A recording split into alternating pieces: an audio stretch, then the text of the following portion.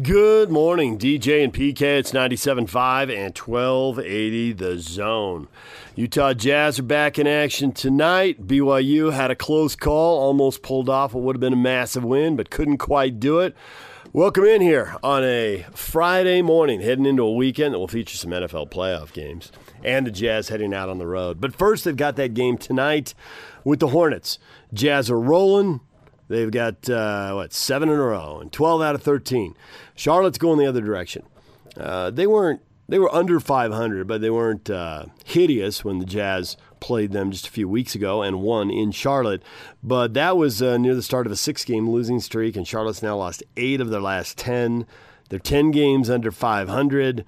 So time to beat another team, pick up another win at home, and then head out on yet another 3-game Eastern road trip. It's going to start Sunday afternoon in Washington. If everything goes as planned, there shouldn't be a lot of drama tonight, and the Jazz ought to get the win. And I know there's small things going on, and, PK's had a cold. I've been battling a little bit of something here, and apparently so is Donovan Mitchell. He said he was fine, and Coach Quinn Snyder played it off like it was nothing, and then Bojan Bogdanovic said, yeah, he's been sick the last couple of days. It's a good thing he only had to play 25, 26 minutes in that Knicks blowout. So assuming the whole team isn't catching that and everybody's healthy, it ought to be okay, and the Jazz ought to get the win tonight. BYU, I thought, like most people, should not be getting the win at St. Mary's, and yet they came very close. But ultimately, St. Mary's got the win in overtime, 87-84. It was a close game most of the way. St. Mary's led by the most 6. They did lead most of the way. I think BYU is up like 20-19 or something. And St. Mary's had the lead the whole way, but couldn't really go on a big run and open it up. They just kept trading hoops back and forth, and they pushed the lead to 7 late in the game, and BYU came back in the final 3 minutes and tied it up. And there were some big shots. Jake Toolson hit a big 3. Haas had a good game, and he blew by his guy and got the dunk that forced overtime. It was surprising to me that they got off the floor there. They did a good job of battling, but you get down 7 with 3 minutes to go, and Yoli Childs is sitting over there in street clothes with the splint on the finger, and he's out for a week or 2 or whatever. Kind of vague on that, but for a while, whatever it is. And they powered through without him. Toolson went for 24. Haas went for 29. They both shot the ball pretty well. Not so well from 3 until right at the end of the game in overtime when it looked like they were done. And Haas hit a massive 3 that got him close, but ultimately they couldn't get it. So nice effort by BYU. I thought that it was gritty. They battled. St. Mary's really had to have that. I mean, when Childs is out, you know how it works with the NCAA tournament committee. If you're missing a guy, the committee will take that into account. And they had Joe Lunardi, the bracketologist, was there in the gym with them, and they had a bunch of graphics, and they went through it in the first half. If you were a little late to the game, you missed it. But they went through a bunch of graphics in the first half showing what BYU was with Yoli and without him. And the net rating and where he thought they would be seated with him and where they'd be seated if they didn't have him. The record with him and the record without him. This is just they've got just 1 loss when he plays. They've now got 4 losses. They're barely over 500 when he doesn't play. So they went through all of that. And obviously, if he's healthy, tournament time, then all that stuff should break in their favor. They shouldn't really get penalized for that loss. But can you imagine how St. Mary's would have been penalized if they lost to BYU without him? They really had to win that game. And ultimately, they did. It was, without Yoli and his rebounds, St. Mary's had 1 extra offensive rebound, I think 6 more rebounds. And so it's easy to think, man, if Yoli had been there, it's an overtime game. He would have given a little scoring punch. They would have fared a little better on the backboards. He would have gotten some easy hoops inside. And you can play woulda, coulda, shoulda forever. Not so much in college. You hear this more in the NBA. But in the NBA, they always talk about when a guy goes out, the first game the team plays better. But then over the length of it, they don't have that extra adrenaline, that extra focus, us against the world, we're going to show them and all that stuff. And then they tend to really miss the guy who's out, whoever it is. We'll see if that's how it plays out in Philadelphia because Embiid is out now, ligament damage in his hand, and so he could miss a pretty big chunk of time here. And sure enough, without him, they beat the Celtics with a big fourth quarter rally. They were down. They really dominated the fourth quarter and took that over. Now, over time, Philly may get hurt by that, but without Embiid, they get the news and he's going to be gone for a while, and so they all rally and. We'll see how this plays out for BYU. Now, of course, in the West Coast Conference, there's a wide variance of talent. At the top of the league, you got Gonzaga, and it looks like they're stacking up with pretty much everybody in the country again. And then you've got St. Mary's and BYU on the next tier. And when Lunardi was on during the game, he was talking about, are they a 7 seed? Are they an 8 seed? Are they a 9 seed? With Yoli, maybe the 7, without him, a 9.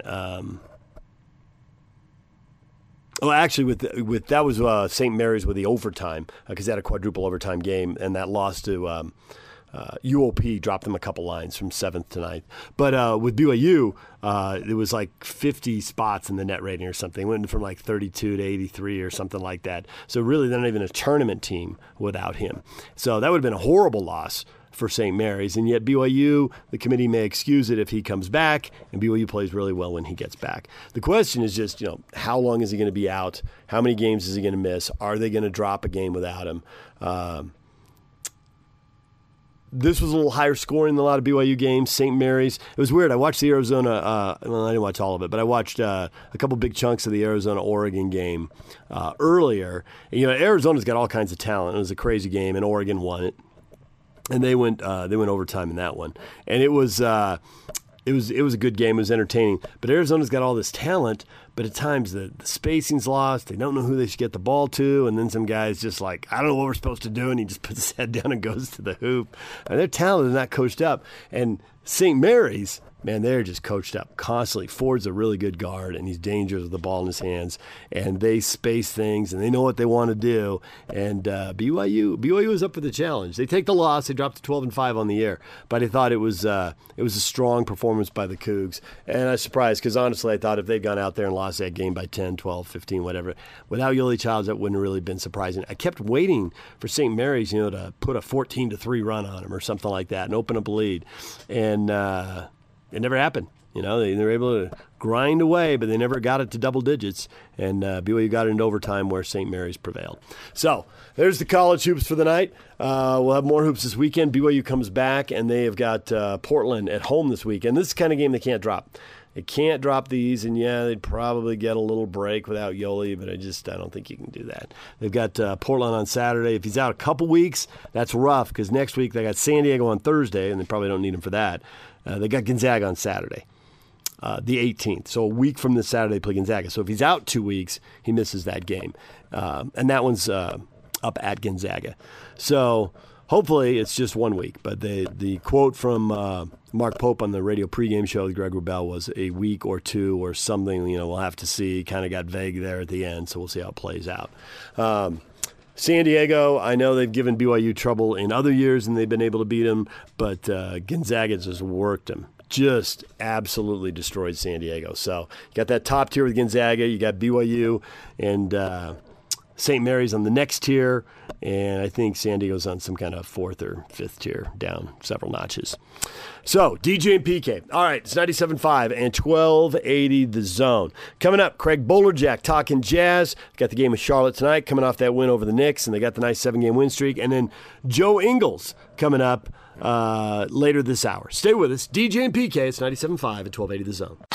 Take the Zone with you wherever you go. Let's go. Download the all-new Zone Sports Network app on your phone and get live streaming of the Zone as well as podcast editions of every show. From Salt Lake to Shanghai, Provo to Portugal, or Ogden to Oslo, wherever you go, we'll tag along. Let's go. Download the new Zone app by searching Zone Sports Network wherever you shop for apps. It's the Zone Sports Network app from 97.5 1280 The Zone and the Zone Sports Network. Good morning, DJ and PK. It's 97.5 and 1280 The Zone. The Jazz are back at it tonight. The Charlotte Hornets are in town. Can the Jazz take them down and make it 8 straight wins and 13 out of 14 They're 25-12 right now. Everything's going well. And this is the last home game for a while because they're going back out on the road for a 3-game road trip. So can they get the Hornets tonight? They sweep the season series because they just beat the Hornets in Charlotte a couple of weeks ago on a previous road trip. Not this last one, but the one before that. So can the Jazz get the W tonight? We talked a little bit about that with Craig Bolerjack. He joined us late in yesterday's show, so you hear Bowler drop some last nights, but 2 nights ago, but you get the point. Here's Craig Bolerjack with PK and I. Craig Bolerjack, good morning. Hello, DJ PK, how are you? We're good. Bowler, I'm curious, how much extra prep did you do for the Jazz-Knicks broadcast because you were pretty sure it was going to be a blowout and you're going to need a lot of stuff to talk about? I mean, is that like the heaviest lifting you do all year? I mean, I don't want to, broadcasting a game isn't, a construction job in the snow. Let's not say it's real hard, right? But nonetheless, compared to another game, a 2-point game, the story tells itself. This was, you knew this was going to be bad.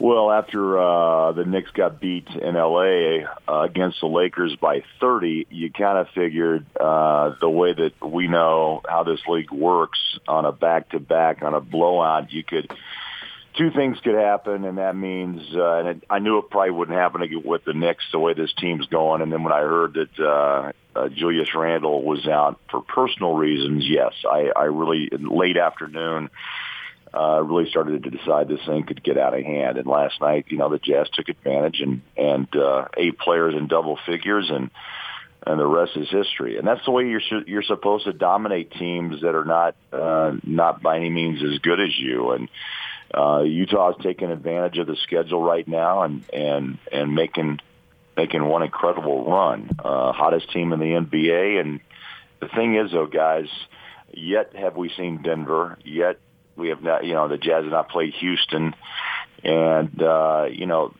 they've got. I think that's where some of the tests, will come. We'll get a better idea to see, putting the Jazz up against teams of that nature, which are the high level teams in the West. Yeah, that's one of the things we've been discussing. We can comparing what the Jazz are doing right now to what the Utes did in football, and they beat up and really, just dominated a bunch of teams that turns out, some of them were okay, but none of them were really outstanding. And so we know they got a very nice record, and then it ended poorly. Now, we have no idea how the Jazz are going to end. That will be determined in the coming months. But we see a correlation there that you beating up on a bunch of teams you're supposed to beat up on. And I thought that the Utes were legitimate and they were going to at least split between Oklahoma and Texas. And not only did they not split, they got worked. Now, I think the same thing with the Jazz, that they are legitimate. But since the competition hasn't been that great, I guess I'm not really sure. Well, the correlation is interesting, but at the same time, we've got to play this season out too, PK.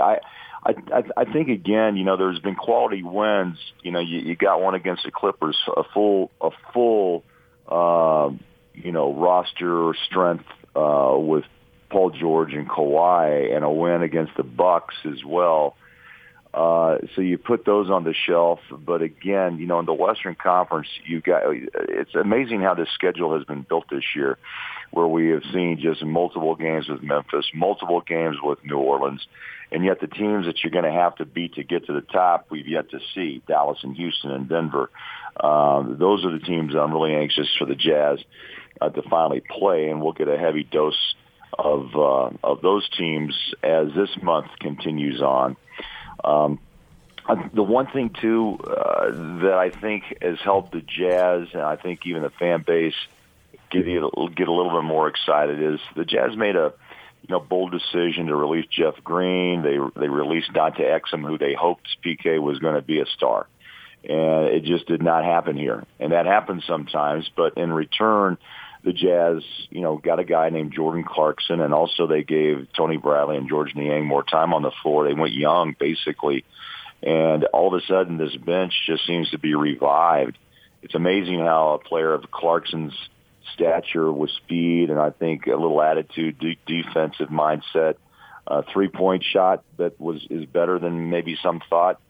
But it's a system, too, that I think that he's been able to thrive in and also blend in with the starters when Quinn sees it, sees that need. But I think that's where the exciting part is, that actually the Jazz, to win big and to take this team to a higher level, you have to have bench play. And I think that's part of what the Jazz have been able to do over this last 6 or 7 games. And that is to get a legitimate bench play to help lift this team to wins, but also to take some pressure off the starters. They can't carry the load every night, as you guys know. And that's what it was becoming, by the way. 34, 35, 36 minutes of play for the starters. And I think that's the one thing that you have to have is depth, and all of a sudden the Jazz have been able to build some of that off the bench. So is Clarkson going to do this? Because this seems almost too good to be true. I mean, he's just plopped in there. And, we shot a low percentage that first night, 4 for 12 for 9 points. But I happen to be at that game as a fan, which I do once a year probably, maybe twice. And you could just hear the people around talking about him. And they loved that he was aggressive. And the shots didn't go in, but people were just all sorts of pumped up. And by game 2, it's 19 and it's 20 points. And it seems too good to be true, and yet it's gone on long enough, it seems like it is true. Yeah, the sample size, right? We always talk about sample size. Last night, Game 7 with the Jazz, he's pretty consistent throughout the night. He had 16 in New Orleans. He had 11 last night. He had 1 3, and what he doesn't do, he's a scorer. There's a couple assists and maybe a couple of rebounds that go along with his box score, but his mentality is always, one to be a scorer, and that's okay, I guess, in the way this Jazz team plays. They've got rebounders, we know that, especially a guy named Gobert. But that was something the Jazz needed, I thought, DJ, desperately, was just a guy with a mental attitude to go, let's go get it done. And now all of a sudden, you can't help but discuss Moutier in this whole scenario as well. A guy who came here, we talked about it a lot. I want to be coached. No one's really taught me, to take my talents to this level. And the Jazz are known for developing players. And I guess you have to look at a Tony Bradley. You have to look at a George Niang. You have to look at a Royce O'Neal. And so, yeah, there's proof there that players have been developed, and Moutier wanted to be a part of it. And all of a sudden, Clarkson's appearance has given him some abilities to do, I think, to be free. And his mid-range game is impressive. His ability to drive and finish is impressive. And there's a couple of sparks there with energy in that second unit. And I think that the sample size has been kind of proven that these two guys play well together, and they're also athletic, and they're scorers. And that's what the Jazz were looking for, and that's why they made the move. Do you have any idea how close Conley is? I don't, PK. That's really kind of to me the mystery. Came back and he played a half a game, and the hamstring flared up again. And I guess that the reason for this, they want to be extra careful. But at the same time, the Jazz are winning, so there's no panic, right, in bringing Mike back at this particular time. I tell you, one of the great guys. I mean, you get a chance to meet a lot of people, and this guy's a pro's pro. Frustrated, I'm sure. Wants to play, absolutely. So now, when he does become healthy and gets the green light, the next test would be how you blend him back in when the Jazz are doing this type of damage, winning 11 to 12, it's now 12 to 13. So that's really probably the next big story when Mike's available and when they feel like physically he's able to come back on the floor and not retweak that hamstring. So it seems like when he does come back, there's several interesting questions. Does he go back in the starting lineup, which I believe he does, and I think Royce O'Neal goes to the bench. He goes back in the finishing lineup. I'm not so clear on that, and that could be a really difficult decision. I guess that's why Quinn gets the big money. Whose minutes does he take? Does he take a few from this guy and a few from that guy? Because you point out there were nights that starters are playing like 36 minutes, and that is not plan A in the long run. You'd rather play guys less than that. So are there any of these questions you have any clarity on? The one I'm most sure of is that he'll go into the starting lineup. I really think that'll happen. No one's told me that, but that's what I think. It takes me back to a time, and you guys remember, the Jerry Sloan relationship with one Carlos Boozer. And I remember asking him, when he came back from a similar injury that lingered for a long time, and that was a hamstring. And I said, Booz, do you think you want to just maybe work yourself back off the bench? Stop me right in my tracks. Now, look, these are two different personalities, by the way, Mike Conley and Carlos Boozer. But he looked at me and says, Bowler, look, man, I'm a starter, period. I thought, wow, okay. That answered that question in a hurry. And sure enough, Booz came back and went back in the starting lineup. Again, I can't answer that question. Mike's in his 13th year in this league. And so you wonder if that plays a factor, what his mental mindset is, and also, as this team plays team basketball, does he understand that he's more needed from the bench, or do they know that they need him as a starter, and do they make a move and go back to what they did once, and that was to put Royce O'Neal on the bench and put Mike in with Donovan and keep Joe on the floor. So, again, like you made the point, it's Quinn, Dennis's, and Justin Zanuck and David Morey's, combined decision brain power to decide what's best for this team. So I think that's going to be a very big question and decision whenever that comes around. Well, I have a feeling that, Boozer was a different situation. He was a little younger. Yeah. And Mike Conley's a little older, and he's been sitting there watching this team play at an impressive level and win a whole bunch of games. So I don't think he's going to be coming in here looking to be anything but a piece of the puzzle and to see where he can fit, certainly in the short term. Maybe long term, if he gets it back and he's playing well, then, he can get back to where he was.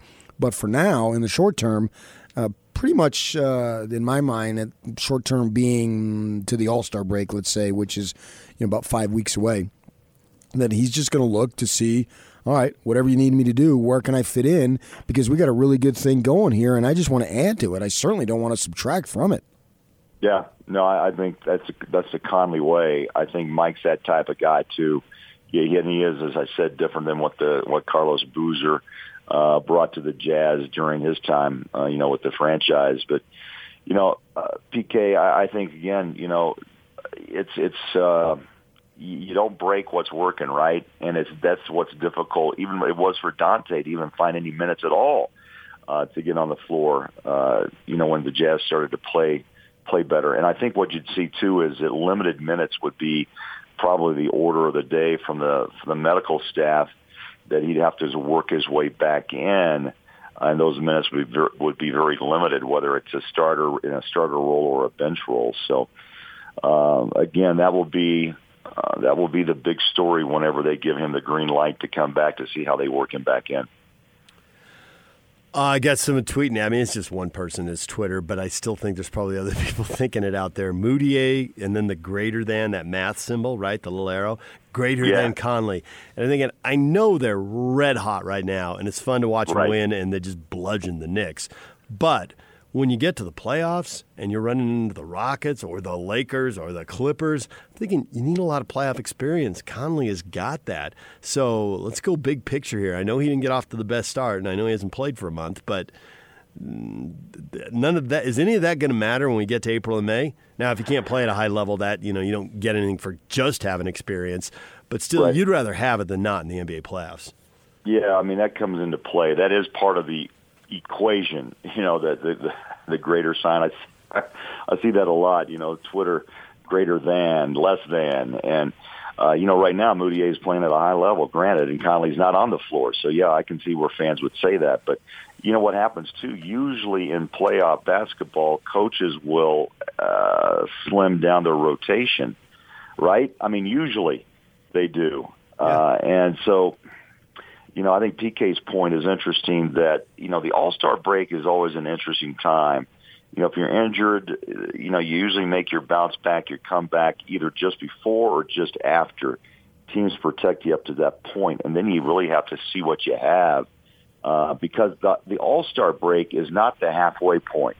The halfway point's coming up in Brooklyn next week. That's game 41, just around the corner. Once you come back from the All-Star break, it's usually a 25, 26, 27-game run to the finish.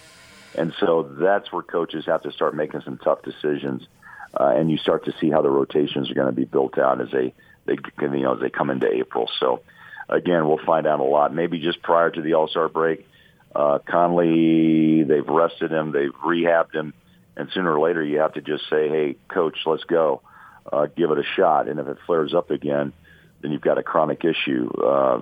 So that time's coming. And I think probably the All-Star break prior to, you'll see Conley, and then Quinn makes decisions on how the rotation goes in those final 25 games of the regular season.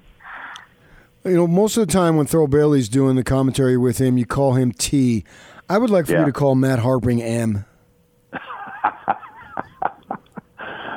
Okay, wasn't M who James Bond had? Yes. M. Hey, M. Want me to try that? I don't know how Matt would respond to that. Poorly. I can guarantee it. He would respond poorly. Even better. That's why you should do it. Yeah. Hey, M. How are you, pal? Great to have you back. M. G. PK, I love you, man. I'd say you come up with some great thoughts, and that, I may just do that to tick him off. Yeah, exactly.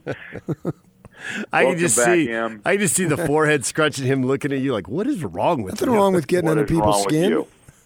Yeah, what is wrong with you? Oh, man. Oh, that's funny. Oh, yeah. Yeah, T, it's just T, right? Yeah. I mean, you just big T or hey T. I mean, that's kind of the way it's always been. And that's funny. I mean, it's like you guys. I can't call you Patrick.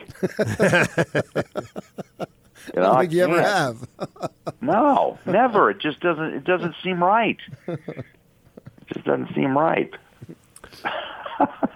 I'm writing that down. M. Hey, Matt. M. Welcome back.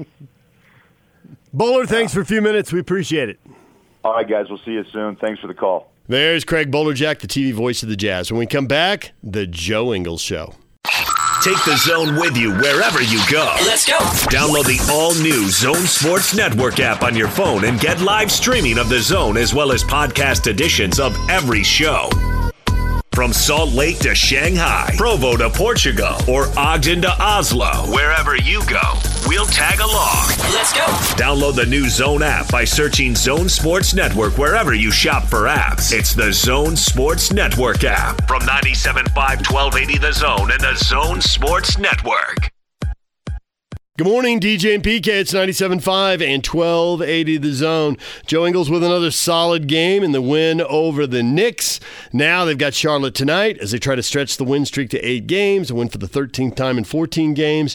Joe Ingles joining us late in yesterday's show. For you early risers, here is a very popular jazz player with PK and I on 97.5 and 1280 The Zone. Hey, yeah! This is the Zone Sports Network. Back to Joe, and he'll flush. And it's time to hear from the best looking, most charismatic, and certainly the most intelligent member of the Utah Jazz. Jingle bells! Joe Ingles. Gives it back to Joe. To the cup, slams it in. And yes, for the record, Joe wrote this introduction. This is the Joe Ingles Show with DJ and PK. Who? On 97.5 1280 The Zone and the Zone Sports Network. Joe Ingles joins us on the Sprint special guest line. Lease any phone and get an iPad or a Samsung Tab A for $99.99. Visit the Sprint store nearest you. Joe, good morning. Good morning. So, Joe, I'm curious. When you were 7 years old, Sure you are. right? That's why I'm a reporter. I get to ask people stuff. When you were 7 years old, did you just walk into a room and pop off and crack the whole place up? I mean, is this something you've always done? I guess to a certain extent, my personality's been the same my whole life. I don't think it's changed too much. I don't know. I think, I've never been a fun. I obviously have fun and enjoy my life. I was lucky to have, obviously, and just kind of enjoy my life and enjoy talking to people and trying to help people kind of when I can if they're feeling down or if they need some confidence or whatever it is. But I guess I feel like I've always been the same way.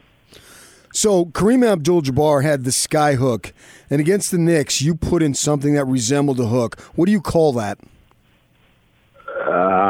I just threw it and prayed that it went in. Like it was stuck in the air at the time. The throw and prayer? No, I knew what I was doing. I told Rudy my left-hand hook is way better than his. I'm 1 for 1 on the year. He's like 1 for 40 on the year. See, there you go. You make a bucket, and you got a line to go after Rudy. You walked in the locker room after the Knicks game, and Bogdanovich is doing a post-game media thing, and you immediately, NBA history, 3 rebounds, 3 assists, lighting him up for the 35 points, 0 rebounds, 0 assists. Did you know when you walked in you were going to do that, or it just pops in your head and you just let it rip? Yeah, no, I didn't even. I mean, obviously didn't know who was going to be doing media or anything, so I just. I guess came in at the right time, and we were obviously laughing the last couple of days. I think he said that he was the first player in NBA history to have multiple 25-plus points with 0, 0, 0, 0, 0, 0 for everything else. So we were laughing about it the last few days, and Bojan being Bojan, who's not serious but very just kind of straight down the line. He was like, well, I made history. Like, I mean, other people have made history. That's good. It is what it is. And obviously we love what he does. So it was, I think I started laughing on the court because I think we lost the tip. They missed the first shot and he got the first rebound of the game. We're like, see, it's not that hard to get one rebound. It isn't. But he's a great player. I love him. And I've found in my life when things are going wrong, work actually is a refuge. And love coming in here doing the show because I can forget about my issues. And I'm wondering for professional ball players like yourself, you had some stuff last year, which you announced this year with the fires down in your home country and all, just devastation. And you probably got some other stuff. How much does the game provide relief for you to get away from that stuff, if it does at all?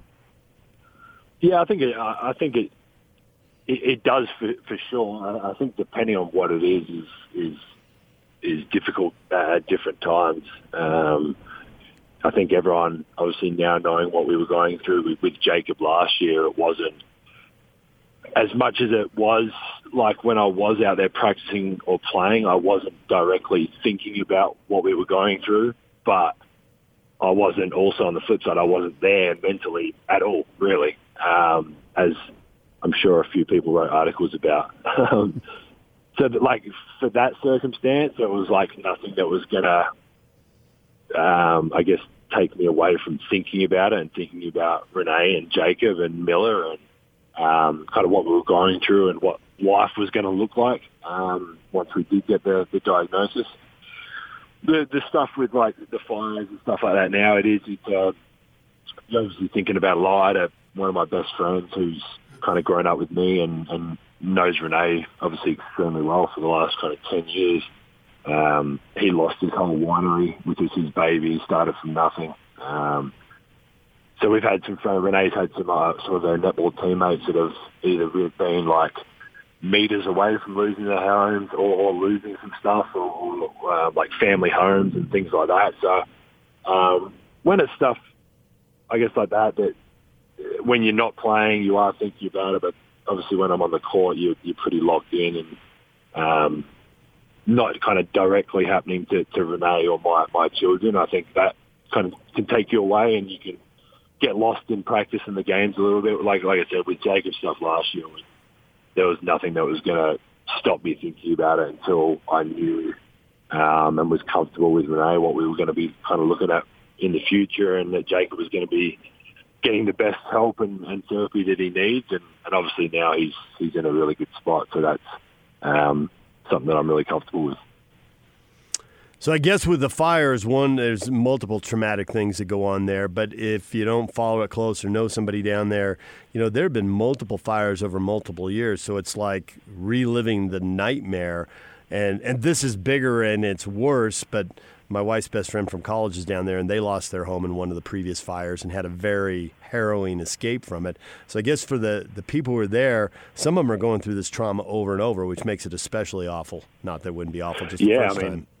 Obviously, depending on kind of where you live, if you're kind of out in those areas that have been catching fire more often, it could be a yearly thing, or depending on how bad it gets. So, for me and Renee and our home, we're way closer to the city and the kind of the central of Melbourne, so we're lucky. But you just can't. I mean, it's obviously dead. You can't even think about what people are going through and what they've lost, and the wildlife that's been lost. And thank God we've had some rain and starting to kind of be out, like, I guess, somewhat controllable. And the hard thing too is obviously being over here. I know Renee, and like, if we were there, being able to actually get your hands dirty and actually help and do something. Obviously from here there's not that much you can do kind of immediately to try and help some people or the animals or whatever part it is. Yeah, it's obviously a really devastating thing for our country. And like I said in the press release that we did with the NBA and the NBPA, we've got some more. Me and Renee are working with the Jazz. So hopefully in the next kind of day or two, we'll be able to announce what we're doing. But hopefully that goes really well. And everyone here in Utah and stuff support it, and we can try and raise some money to send back to help as many people as we can. On the court, when you're coming down that left side and you're deciding, are you going to ball fake, are you going to shoot, are you going to pass to Rudy if he's cutting or in the corner, is it easier this year? It seems like the lane is wider this year to me, to the amateur eye that I have. And I'm wondering if it's easier because you have more shooters on the floor this year, or if that's even true. Yeah, I think it, obviously with like whoever, Bojan in the corner or whatever it is, they're not leaving Bojan. They're not going to leave Mike when he's back. Donovan, Royce is shooting 40-odd%. And then I think what a lot of people forget about is the big French guy that's running down the middle. Like, we've obviously made those changes to the wings and point guard and all that, and that's helped. But Rudy led the league in dunks last year by a long while, and broke the record or whatever it was. And teams are really concerned about him. I don't know how, it's probably not, people probably don't really watch it because it's not the ball, but when Rudy rolls down the lane after a pick and roll or whatever, he gets bumped and hit by 2 or 3 people every time, and he's obviously developed offensively so well that, and with breaking the record last year, that they're trying to stop those lob passes to him or him running down the lane for dunks. So, him rolling and getting on the rim and what he did last year has really opened it up as well. And then you obviously combine that with the guys that we have on the wing. It's a pretty dangerous kind of combination. Joe Ingles joined us here on 97.5 and 1280 The Zone. Are you guys at all worried about losing your edge as you crush one team after another? What keeps you focused so you don't go out there and think, it's another night, we'll win easily? Because when that happens, obviously you get beat. Yeah, I think as boring as the answer is, you take it one game at a time, as we do and as we have done for the 5.5 years. And we've always done when we were on that 9-game losing streak, 4 or 5 years. At home, Spurs were the top of the ladder for a long time. And that was the same focus then as it is now. You can't, I don't think you can get, I think I read it from someone last night from the media that regardless of who you're playing and who their record is, they've still got 10, 12, 15 NBA players out there, and they're still really good players. Like, you're not in this league if you're not a good basketball player. And especially those guys, they had 2 of arguably their best players out. They've got a new coach after a fire, and they play really hard. Obviously playing free because of the situation they're in with their roster, and just losing a coach not too long ago and stuff. So, and every team is kind of at a different point in their season that everyone's got something to play for. If it's individually, they're trying to get better. Obviously, as a team, trying to make the playoffs. If they're in 9th spot, trying to bump up to 8 or 7. And we've really just got to take it kind of one game at a time. And like you said, keep that focus. The minute you walk into a game thinking you're going to win, usually ends pretty badly. And I don't think we've done that this year at all. And we haven't played great against the lower ranked teams or whatever, or the games that we're supposed to win. We haven't played great and all. Last night was probably one of the more consistent kind of overall games that we've played, but we go into every game with the same mindset of just trying to focus on that game and that individual player and that scout, and then we kind of obviously try and handle business and move on to the next one. Do you think you're playing the best you've ever played in the NBA right now? Me? Yeah, you. Team? Yeah, you personally. I couldn't care less. I know, but What's do you think record? so? No, yeah. What's that? You feel got a great the record. best about your game right now, then, if you don't want to brag on yourself. I mean, I obviously feel good. I mean, I don't even know if I've played the best or better or whatever. I think every year for me is I've tried to get better. I've tried to do something different to make myself more effective or more efficient or whatever it is. And obviously this year the big thing was going right and getting comfortable doing that. I'm extremely comfortable doing that now, and I think that was not the final kind of piece I needed to add, but it was a big piece because of what's happened the last couple of years, and obviously even this year the teams are kind of doing the same thing. So for me, feeling comfortable doing that has been, and I think that's opened up a lot for me as well. It's got me being able to get me back to my left a lot. It's kind of I think it's put thought into teams' minds of, do we want to send him right? Because I feel better. I've tried to state it on record so teams will realise that I actually feel more comfortable going right shooting right now. So if they're listening, please keep sending me right. But no, I don't know. I just feel really comfortable. I'm obviously really comfortable with the system. I'm obviously comfortable with coach. And like I said, every year I try to add something to both ends, offensively and defensively. And I'm just in a really good spot. So Emmanuel Mudiay said something interesting after the game last night that made me think of you. He was talking about how he said, I thought I was... He what? His IQ. Yeah. He said, I thought I had a high basketball IQ and I was a pretty smart basketball player and I got here, but there's a lot of details that Quinn wants us to work on. And I wondered if 17-year-old you had a conversation with you now, would 17-year-old you be blown away by all the stuff you've learned, all the things you've added one year after another to your game? Oh, for sure. Not even 17-year-old me, a 26 and 3/4 year old me, right before I got here. And I was actually thinking about it the other day, my career in Europe, and I don't know, I guess I felt like I didn't have the coaching staff that trusted me or whatever the situation was in Europe, but I definitely wasn't a confident basketball player. I was the same guy off the court. I was the same guy on the court, really, but I just didn't have the confidence to go and do what I thought I could do or should be doing. And I got here, and it was like from day one of knowing Quinn, and I didn't know Quinn that well before. I knew him, met him a few times of playing against him, but the confidence that he's given me as a basketball player and as just a human in general is, I mean, I never would have thought, I wasn't even planning to get guaranteed my first year, never mind be here 6 years later and have whatever 2 more years on my contract. So, I mean, I owe a lot to the Jazz for finding me and believing in me, and then obviously even more to Quinn for doing and making me feel the way I feel out on the basketball court now, because before that it was a pretty miserable time for a few years. I'm glad I landed on my feet here. My only criticism, Joe, is you can't blow Chris's until the fourth quarter, not in the third quarter. It's too early. You guys get nervous? Yeah, a little bit, yeah. Exactly. Seriously, people tweeted at me. I was tweeting during it, people tweeted at me, none of this matters, it's over. Joe blew a kiss in the third quarter, it's done. It's too early.